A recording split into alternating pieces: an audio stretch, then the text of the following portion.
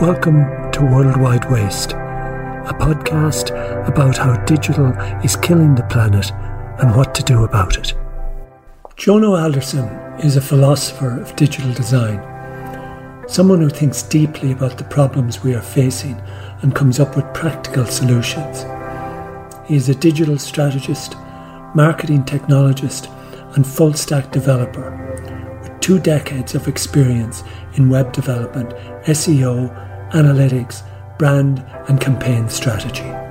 In this conversation, Jono looks at the structural problems that are affecting design, such as the waterfall approach, which segments the whole design process in a very unproductive manner, on the paucity of research and the preponderance of ego. He also focuses on why web pages are getting bigger and bigger and less efficient.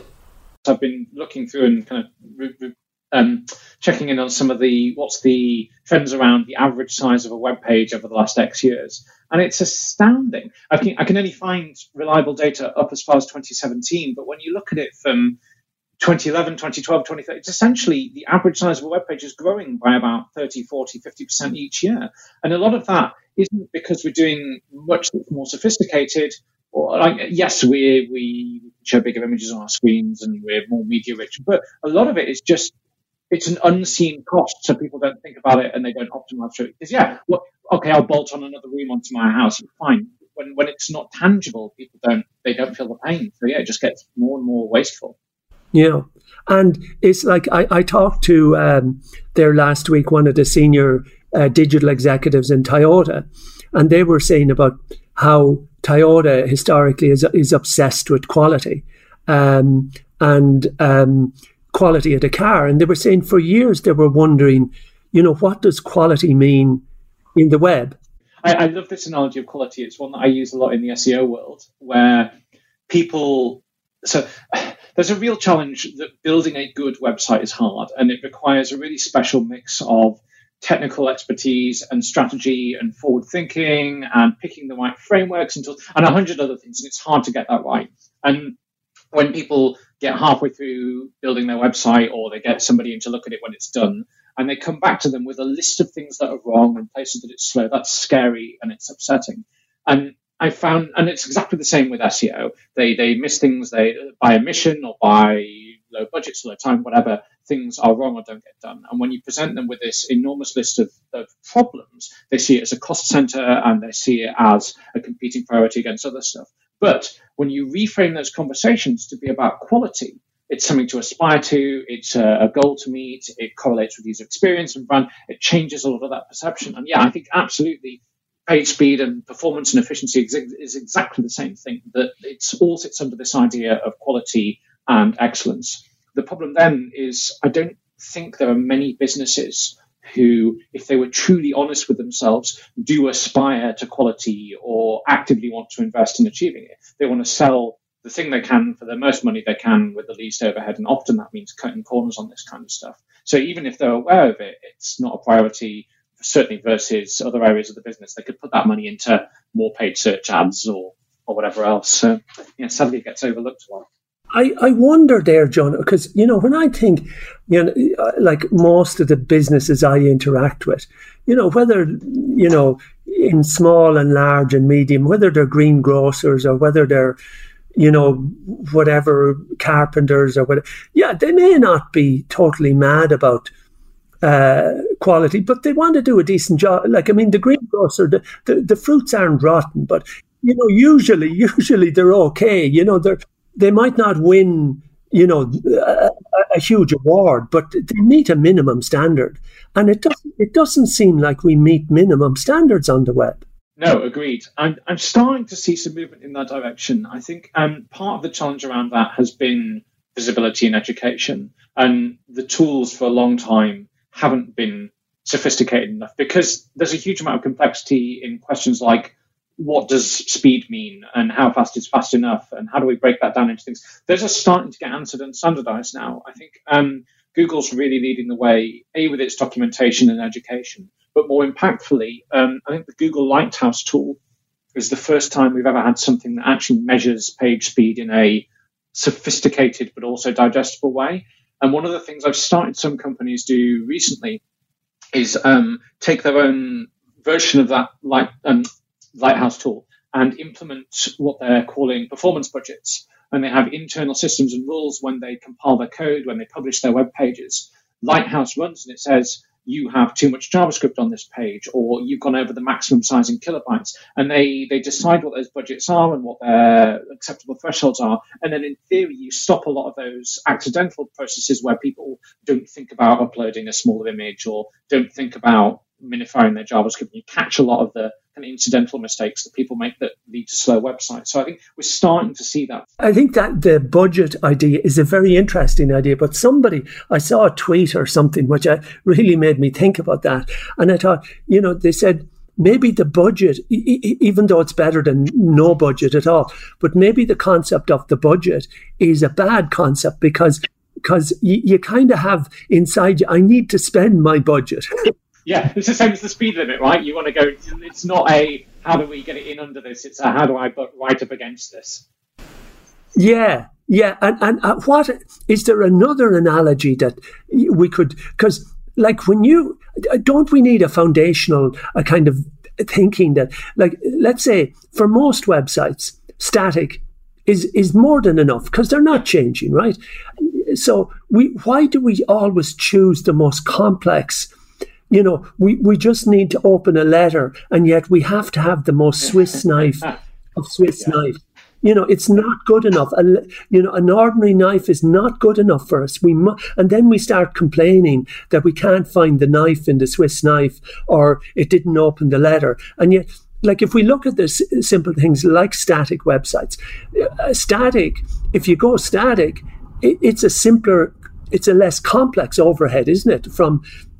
We seem to make the wrong decisions from day one, and then we have to backtrack on those decisions because we've included unnecessary complexity, and then we have to try and pull back some of that complexity that was never necessary to begin with. Yeah, absolutely. I think there's definitely some benefits to static. I think there's a risk the other way, though, that a lot of people don't do a good job of anticipating future needs. They build something simple, and then as they think, oh, actually, I need an X, or I need a widget, or I need to be able to accept currencies, or I need to translate, then suddenly they're bolting things on. And by the very nature of it, because they weren't designed in from the beginning, they become extraneous and bulky and slow and cumbersome. And you end up with a Franken site, which inevitably is never going to perform as well as something that was designed to do the right thing. But yeah, even in that, there's the assumption that more is good and more is better, right? When actually simplifying and doing something simple but better might be the better bet. I don't think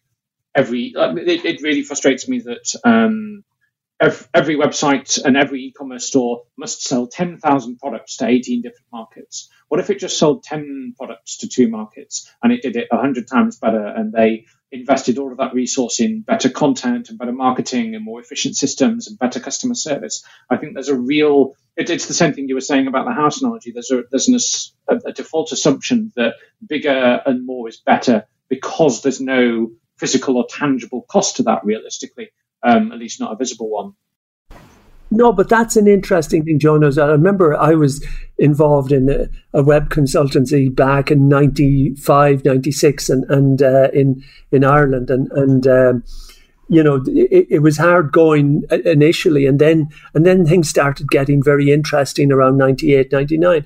And we get inquiries in from, all sorts of places like Turkey or, and we were so excited. Oh, Turkey, like, isn't that great? And then after the euphoria, you'd sit down and you'd say, well, how the hell are we going to do this? So it was a kind of like, oh, where, and we had one big potential job in San Francisco, and we paid and went over, and it cost us so much money, and we didn't get it. We didn't get and we realized all the time we wasted on, because the web is this kind of, you can deal with everyone, and we lose this sense of what you said there, the constraint. No, we just sell to these 2 countries, because selling to we only get 4 orders a month from, the other country, and it's not profitable. And yeah, the cost of investment and maintaining and scaling and managing that over however many years versus the effort you could put elsewhere, the opportunity cost of that is huge. How much have you come across, I was about to say Google's AMP project, but just the AMP project in general, given that they've de-Googled it a bit? No, tell us more about that. So this is really interesting. I'll give you my take on the flavour rather than the official party line, because I think it's slightly more interesting. So Google are doing a phenomenal job on educating around page speed and performance optimization and efficiency. Like, their documentation and the teams are 10 years ahead of everybody else in the space.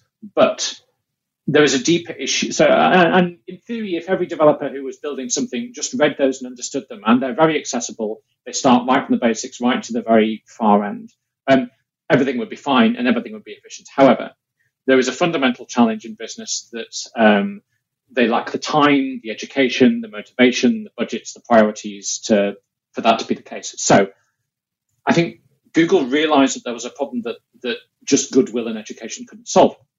So they launched the AMP project, which was initially a set of constraints and essentially a constrained flavor of HTML.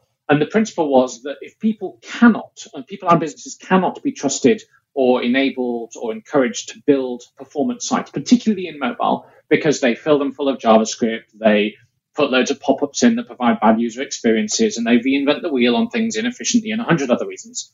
What if they gave them a framework that wouldn't let them do that sort of thing? And the principle behind AMP is you cannot build a slow page. You cannot build an insecure page because there are only a certain amount of modules and tools. And what they've essentially done is reinvent HTML to be performant. Now, there were some political issues around this, around how much we really want to be handing Google the keys to the kingdom when they already own the data centers, the content, the data, the information, all the processing. Do we really want to hand them the markup of our websites as well? And there were some issues around that. But they did a good job of reacting to that. And now AMP is essentially an open source shared project with a governance team from people like Firefox, even Amazon, Cloudflare, a bunch of other places. And it's increasingly becoming, I think, the de facto framework for the future of performant websites. And there's a huge amount of work going on in the space, but it's still constrained. So you can't build a slow or bad website with it. Now, they're struggling to get adoption in the West because everybody's keen on building their own thing. But in the East in particular, they're seeing huge adoption because baked very deep into AMP are things like when your network connection is poor, you get an offline cached version of the page, or it makes the right balance between server-side requests and client-side processing so that it never feels slow, even if there's a delay, and 100 other things. And it means that in places where network connectivity hasn't historically been great and websites have been big and bulky and clunky, it's a breath of fresh air. So there's huge adoption. And I think that will spill back over here. And we'll see that actually a lot of the mistakes that developers and businesses make when they're building sites that turn out to be slow are no longer possible to be made because they're constrained by this framework. So I'm pretty excited about that. We're given all these tools, we're given all this education, and yet we create a terrible experience for millions and millions of people. And the experience every year is getting worse for millions and millions of people.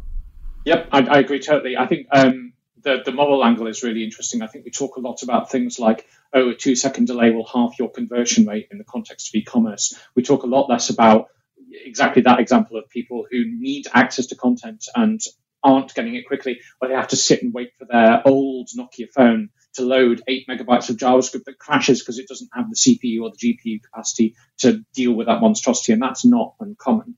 I think so. I've worked in a bunch of agencies and had some interesting perspectives across the process by which people decide what they're going to build and decide how the website's going to work. I don't think I've ever once seen a brand do meaningful user research at the very early stages into what they should be building, for who and how and why.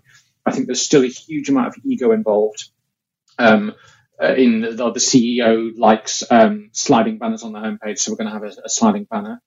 I think there's a huge propensity for people just to upgrade and replace what they already have. So there are very few people building websites for the first time now. They're either it's an existing business that's replacing and upgrading its website because they failed to plan ahead properly, or it's a new business copying the website of its competitors. And we're just iterating on top of this current model. There are very few people starting from scratch and saying, you know what, do we have to have a big autoplay video at the top, or is that just what everybody else does? And there's such a default mindset of look at my competitors, or look at Amazon, or look at the big players and just copy and adapt what they're doing. It's baked in really deeply. I think we need to be braver, but also there's challenges around investing in that level of research because A, it's a huge outlay in terms of budget upfront, and B, if you're in the position where you're starting to build a new website, it's because you're feeling the pain. You've had a website that's been too old and too cumbersome and inflexible probably for the last 2 or 3 years. Finally, you got budget to deal with something about it. You're not going to want to say, you know what, stop, we're going to spend 6 months making sure we're doing the right thing. You're going to be under pressure to push it out the door. So, yeah, people just rebuild the same bad websites over and over again. It's terrible. Yeah, and I think that's a great description, Joe. Like, I mean, so we're getting closer now to the symptoms of, it reminds me, like, with this work I'm doing with WHO, I'm immersed in the whole coronavirus thing, and they say, well, until we have a vaccine, data is our vaccine. Yeah. And the only way we will manage to get anywhere near the new normal is with constant testing, contact tracing, and really getting on top of any clusters or any outbreaks. So the countries that are really successful at this test, trace. So the idea that you would go to Singapore or Hong Kong or Taiwan and say, hold on a minute, we don't have time for testing. We have to start building stuff. What's this stuff about research? The CEO had a dream last night and thought that if we did this in this color with React and wouldn't that be amazing? I mean, nobody would. You'd be locked up. You'd be sent to the mental hospital if you said that in a meeting for pandemic. And yet, that's the way web teams operate. That's the way web management operates. That's we don't have time to do it right. We only have time to do it wrong. Yes, yeah, and I there must have been dozens of times in agency life where I heard words to that effect, and it becomes the norm because everything's a scramble, and that's how you survive, which is a terrifying state of being. And is there any sign of that? Because, you don't survive by constantly scrambling. We end up with more and more inferior stuff. And, of course, we see that the things that do succeed, whether we like them or not, are the Amazons, are the Googles, are the Facebooks, are the, that don't overdo the ridiculous smiling banners. I mean, imagine if you went to Google and you saw a big bunch of people laughing at you saying, we're having a wonderful experience searching. You should try it too. With an awful stock photo. Yeah, I can picture it. It's funny that the organizations that are not learning these lessons are dying out. They just don't notice it. Is there any sign that the culture is changing, that a more methodical, because you see, part of Google's success is that rigorous engineering, methodical type of approach to things, and part of Amazon's success is that rigorous. Like Amazon would have 200 pages in testing at any one point in time. So it's like these organizations are openly telling the secrets of how they became successful. Yep. And yet 90% of organizations are looking at them and saying, that's interesting, let's do a big banner. Yes, they are precisely. I wonder how much, well, talking about getting to root causes, I wonder how much capitalism is the problem here, that you either have a self-funded business, which is bootstrapped or otherwise, which has finite time and resource and focus and probably can't invest in extensive research and testing over whatever product work they're doing, or you have the VC model where you have 1,000 of these businesses pop up, and one of them wins by chance, and then through funding and whatever, suddenly has enough to do testing and become the next Amazon, but the rest fail. And I don't really see a middle ground. Like, if you're starting out, it's very, very rare to have enough budget or resource or other constraints to be able to do this level of research well. That's tricky. So let's go through, we touched on some things, but say you send me a list of stuff around, say, one of the areas you said around tactics, reducing existing waste. Where, fire us some things that, like, let's say a developer that really wants to embrace this new, I don't know if it's a new way of thinking, but a kind of the more, what I call the art experience, rather than, because all of this, has major implications for energy consumption and waste production. Yes, and it's huge. like that. So, and it's growing every year. So let's say, reducing waste will create lighter pages, less content, easier to read, all sorts of good things are going to happen. So fire some ideas in specifically how you would reduce waste, whether it's in JavaScript, whether it's in, CSS, give us some ideas of waste reduction. Sure. I mean, I just want to step back for a second and to focus on something you said first, just to frame that. I think it was really interesting. You said this new thinking, and maybe it's not new. I don't think it is at all. I think that historically we were focused on this because internet connections were slow and shipping lots of kilobytes just wasn't viable. I think we've lost a lot of that. And part of that, when we start to look at where the opportunities are, is because web development has become much more verticalized. And we now have quite wide distances between people who do front end, people who do back end, people who do JavaScript, people who do design. And then gone are the days of the sole webmaster who had an eye on all of this and knew which levers he could pull to reduce this bit in favor of this bit. I think that's what we need to get back to. So the thing I always do when I start looking at performance is zoom right out and just look at how the page loads. And there are 100 tools to do that, from Google's Lighthouse I've mentioned to things like Web Page Test. But the absolute best one I find for easy wins and tactics is the browsers themselves. So Chrome, Firefox, others all come with a built-in set of developer tools, which you can open up. And it's like press F12 in Chrome on the Windows machine. And the network tab in that will show you the things on the page loading. And sure, there's detail in there that you can't see in the back end and things about how it works, but you'll start to get a very quick idea of where the bottlenecks. And the one North Star across all the tactical opportunities you're looking for and finding is that the critical concept is to remove bottlenecks. Because if one thing is slow to load and holds up other stuff, that whole cascade of everything that happens next is slower, and that impacts everything else that happens. So using those network console overviews and waterfall charts to find things like this particular JavaScript file is huge, or this particular CSS is slow, you can start to unpick those. And you can do things like minifying those files, or rather than having one enormous JavaScript file that loads everything on the site, you try and break it into pieces so that any given page only has and only loads the code it needs. In fact, in Chrome's developer console, there's a really nice report you can rummage out called the coverage report.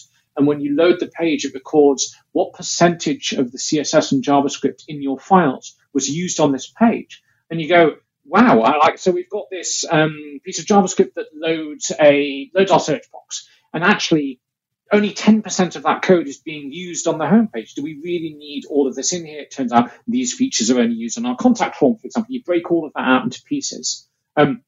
Historically, that wasn't a good strategy because it made more sense to send everything at once to the client than have it all cached. In modern browsers and modern tech, it's much more efficient to send lots of little things than it is to send one big thing. So wherever you are, breaking things up into smaller pieces makes much more sense.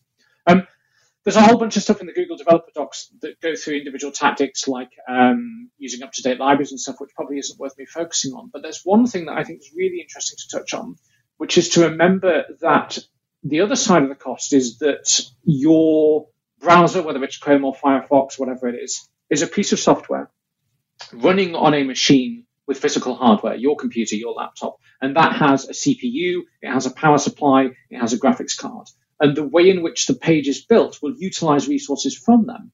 So if you have an incredibly heavy website that ships a ton of JavaScript to the end user and you offload all the processing to them, your CPU and your electricity usage are going to spike while your computer processes and renders and manages that page. And that comes with a cost. So it's not just about what you're transferring. It's also you've got to understand how your system is processing and running that. And again, things like Google Chrome Console has some really nice reports on this. And you can see things like this particular JavaScript thread or process took a lot of system resources or was slow. And you can start to remove those. But yeah, it's really just about eyeballing those overviews and finding the bits which are obviously bulky or cumbersome and then chipping away at them. And that'll be different for everybody, but it's always about chipping away at the big stuff.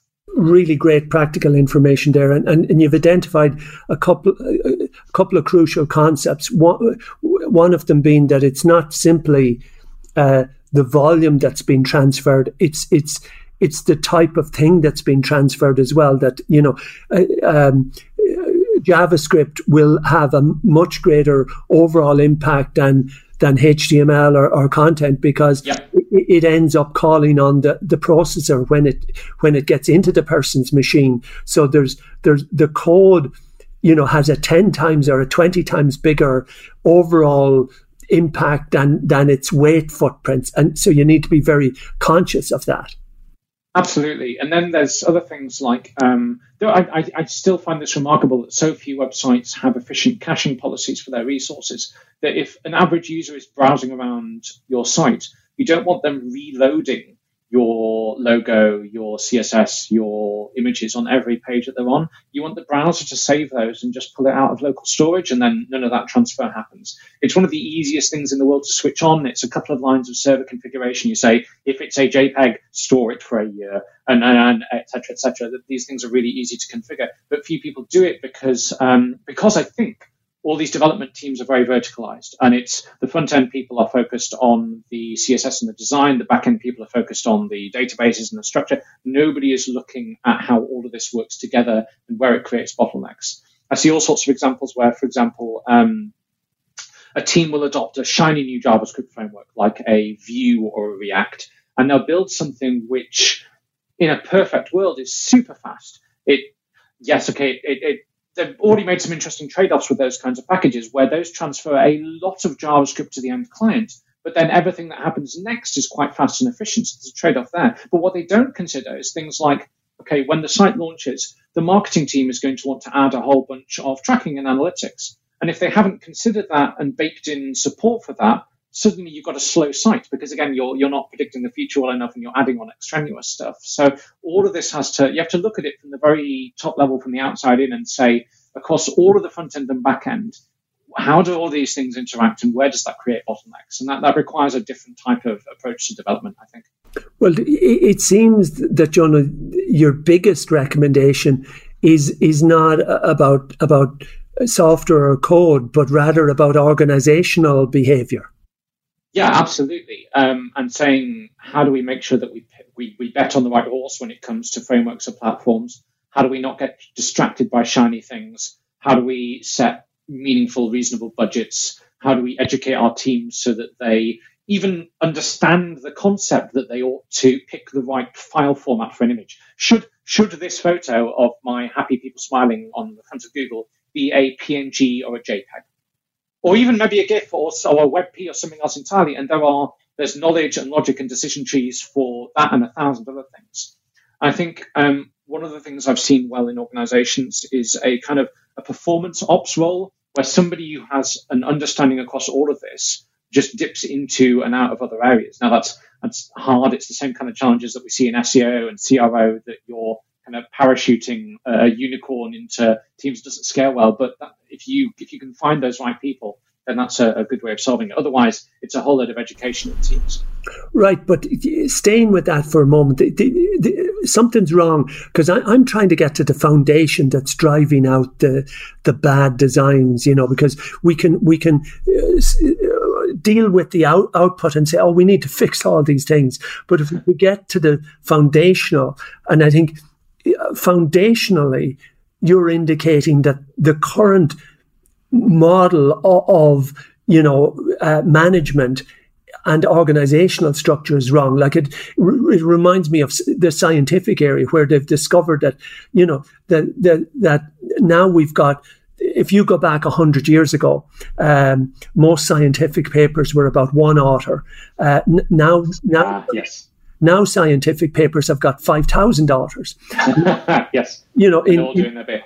And they're all, but they're working. If they're doing the Higgs boson, they don't just have all, quantum physicists, etc. They have biologists. They're bringing in people with different perspectives, because what they're finding is that multidisciplinary collaboration is creating better science. In a very complex world, you cannot.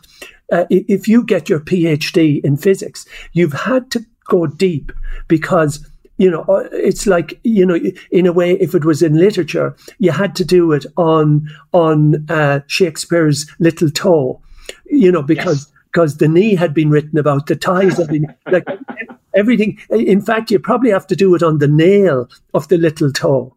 Ultra niche to get your, but then nobody wants you. Nobody's interested in hearing about the nail on the little toe. You need to start working with the person who did the little toe, the big toe. To actually say something interesting. So while they get their PhDs by diving extraordinarily deep, to be useful, they have to collaborate. So what people are saying is the best products are coming from multidisciplinary, and yet we don't seem to see that in the web. We seem to see this. We're going the opposite direction from an organizational and a management structure, where scientists have found this doesn't work.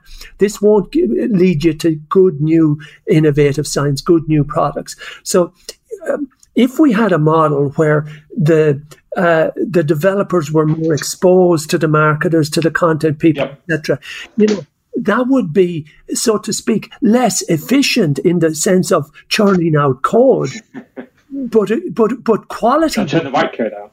Exactly. So, how would have you thought about what the perfect organizational model would be for quality?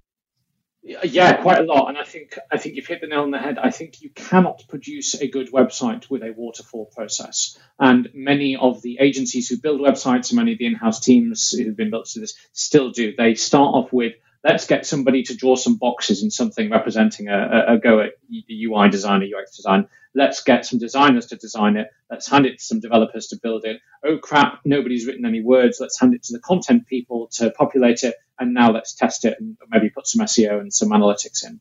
And every website comes out of this factory line and it's defunct. And there's some really, really common problems that causes, and you'll see this sort of stuff all the time, where this disconnect means that those stages don't join up. You'll see a design that looks beautiful, but when you click on a button, the whole page will jank and distort as the next thing loads. And that's because the designers drew something pretty, and then the developers built something that works in a certain way, and there was no overlap between them. So, okay, how should transitions between states work? And that's a really interesting example where once upon a time that factory line model worked, but as the web became more fluid, and as we unlocked the capabilities of JavaScript to look at things like websites that behave more like applications, with animation, with transitions, with tabs and sliding content, it's really hard to bridge that gap between design and development in a linear process, because the designers don't understand what's possible and how the technical mechanisms of it work, and the developers don't understand necessarily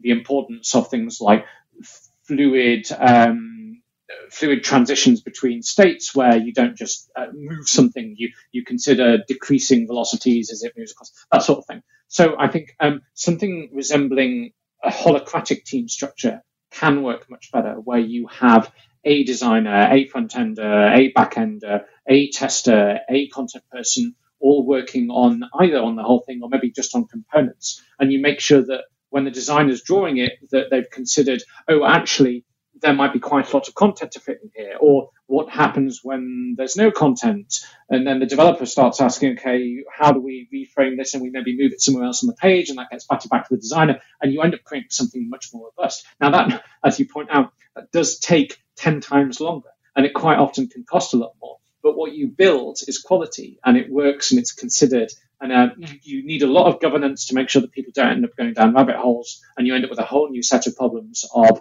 management and scheduling and how do we make all these different teams align towards one thing. It's a very different challenge, but you end up with something much better. But Jonah, I wonder, is it 10 times longer? Because let me tell you some of my experiences over the years when, of course, I would champion research because that's my core area, you know, figure out what's first.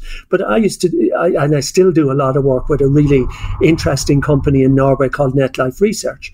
And they said that when they looked at the overall life cycle of their projects over a number of years, they've got about 100 people or so that working for them.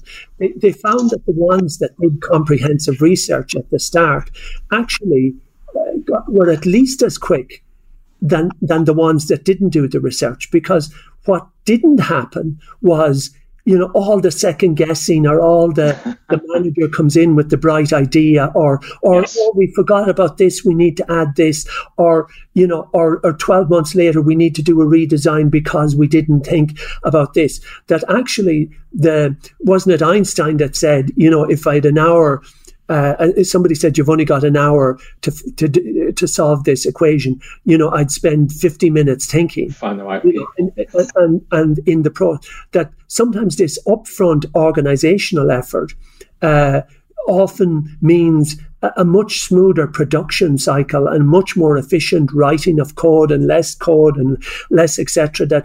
Because that's the thing, Jonah, that people say to you, oh, we'd love to do this, but we don't have time. It'll take 10 times longer. But it's not always 10 times longer. Sometimes it's actually the shorter way to get the actual project done in a quality way.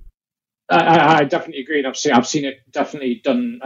Projects definitely run faster because of you avoid all of that down. I think what definitely is real though is the fear of that time frame, and I think it's a lot easier for a CEO or stakeholder to say, actually, no, hold the course. Even though we know this is inefficient, it's known and understood. And yes, our deadlines are arbitrary, but there are these other pressures, and we've got this board of investors, and we've said it will be done on July, whatever.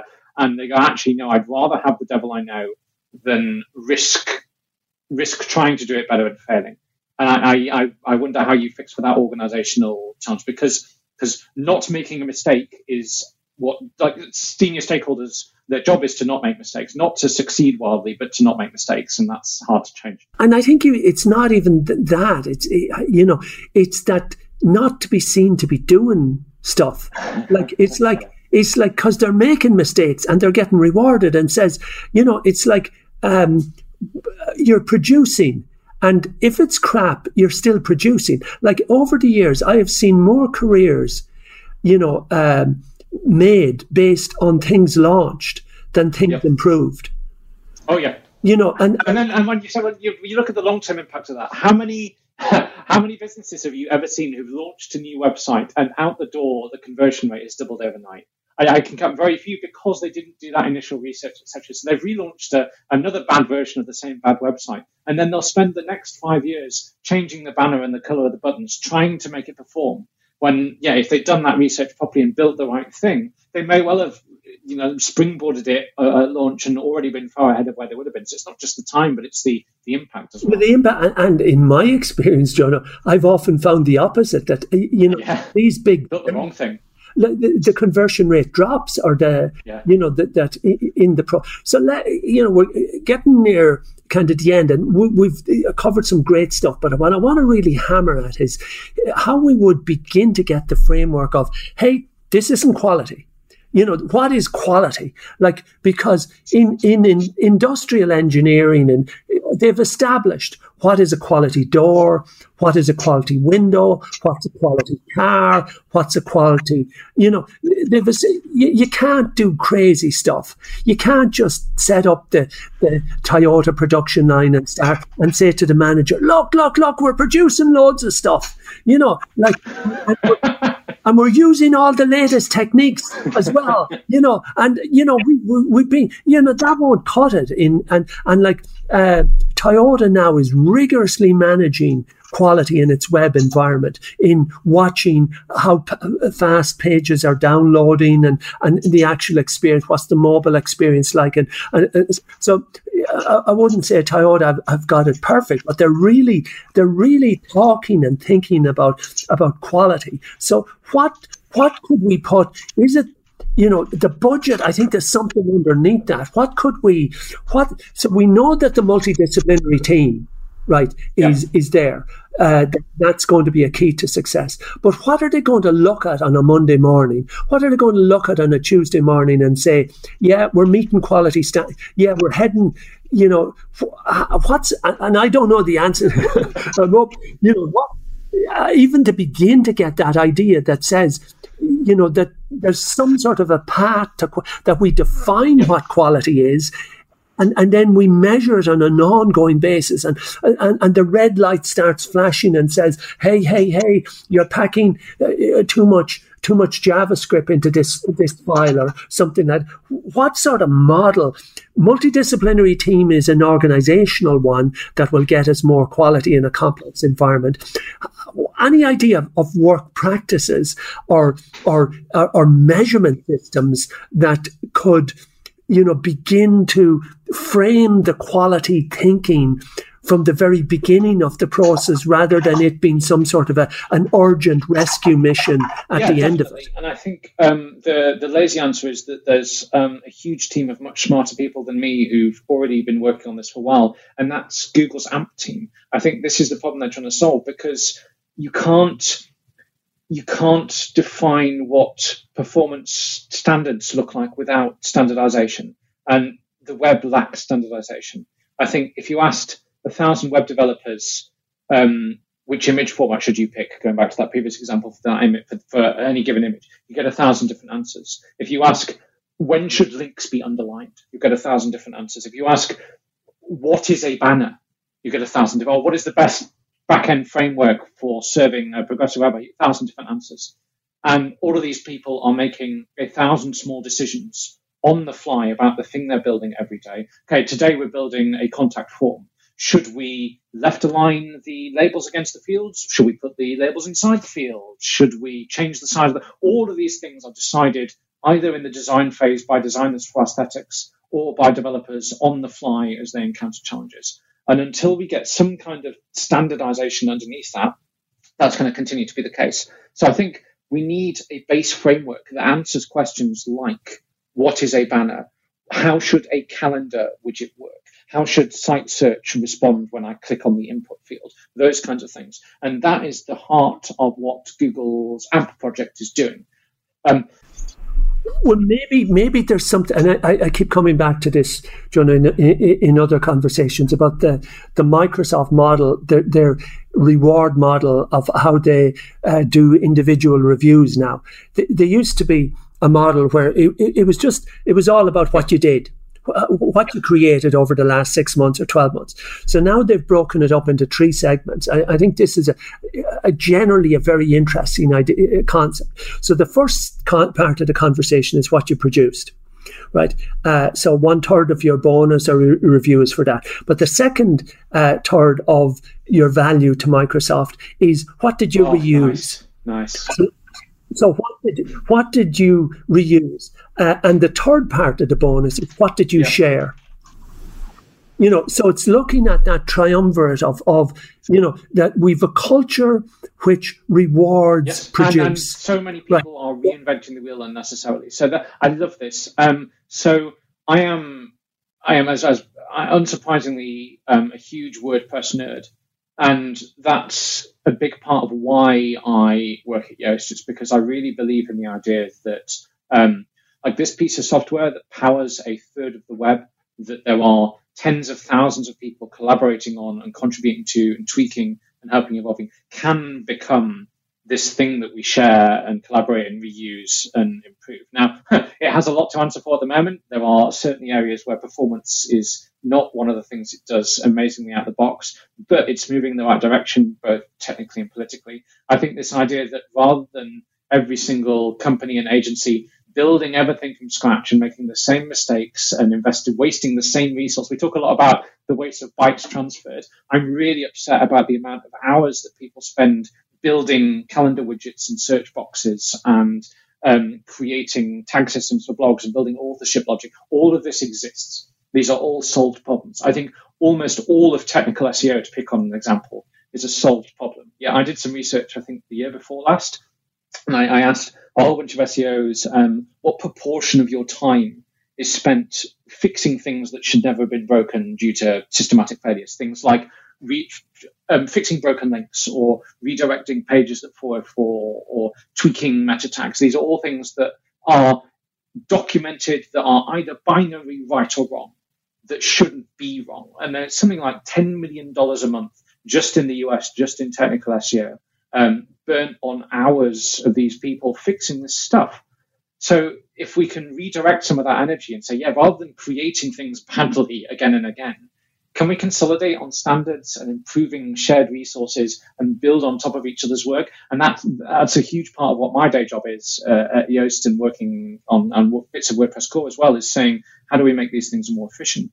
There's some really cool stuff happening in that space. We're working at the moment on a standard for loading custom web fonts more efficiently. And when you look at some of the inefficiencies in websites, custom web fonts are one of the biggest issues. So we're asking the question, how do we create a universal standard that allows people to do this right and performantly without having to get way down into the nuts and bolts? And there's a whole bunch of other projects going on, but that's the sort of thing that I find really exciting, because we work together to fix these things. I think that's as good a way, to end as any on a hopeful note, because that sort of culture, because it is a cultural thing of it's cool to reuse, it's cool to share, it's an ego thing, we need to change that culture, and it's great to see that yourself and other people are kind of trying to shift because there's something deep in this that's driving this, these behaviors they're coming from a deep sort of cultural well, and we need to change the water in the well, I think. Yes, I see a huge resistance to the sharing culture, because from agencies who do a lot of this kind of work, they can't, or say they can't and refuse to do work which isn't billable. Like they live or die on what percentage of our hours drive direct money from our clients. So as soon as you start saying, you know what, would you mind taking 10 or 20% of your time and collaborating on the shared frameworks that all of these people use, even though that would benefit them and everyone else in the long term, they won't justify the expenditure. And then all the in-house people and people who are doing it themselves are very reluctant to do work which will also benefit their competitors, because they see that as a risk. So even though the water rises in the harbour, all the boats rise, they see that as a competitive risk. So they would rather reinvent the wheel badly themselves than collaborate and share in a way that benefits other people as well, which is really upsetting.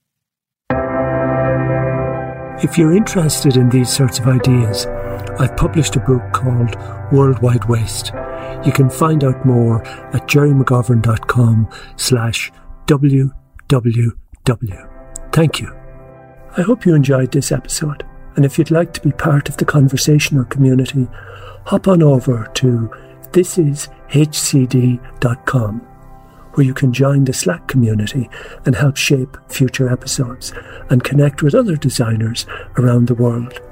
Or join the HCD newsletter, where you can win books and get updates. Subscribe to our content on Apple Podcasts or Spotify, and listen to any of our design podcasts, such as Getting Started in Design, Bringing Design Closer with Jerry Scullion, Prod Pod with Adrian Tan, and Ethnopod with Jay Hasbrook. Thanks for listening, and see you next time.